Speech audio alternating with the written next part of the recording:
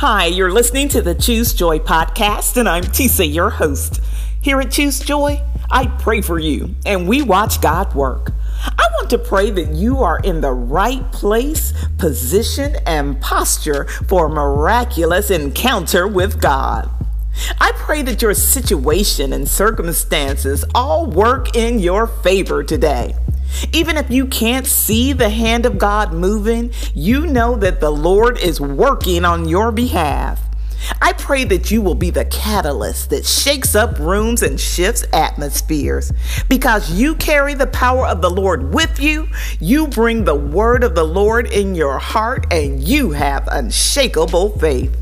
I pray that you don't look to the right or to the left, but rather that you keep your eyes on God. Because the word of God says, when you are faithful over few things, you will be ruler over many. So today, know that you are right where you need to be for the Lord to move on your behalf. You may be asking, how shall you sing a song to the Lord in this land that has become foreign to us? You shall sing because the Lord has not forgot. The Lord sees you right where you are, and he shall fulfill the work that has begun in you. In the name of Jesus. If you believe and agree, say amen, because all things are possible with God. Amen. Thank you so much for praying with me here today at Choose Joy with Tisa. It is so easy to get distracted at what is going on around us. Looking at who has what, paying too much attention to what used to be, or simply daydreaming about something better. I want to encourage you today that you are right where you need to be for the Lord to do something exceptional in your life.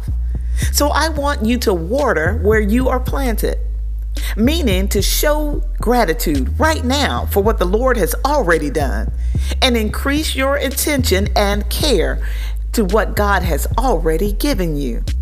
Because we are called to be accountable to what the Lord entrusts us with. I am convinced that when we are faithful over a little, God responds in a big way. I hope that you would join me for tomorrow's prayer.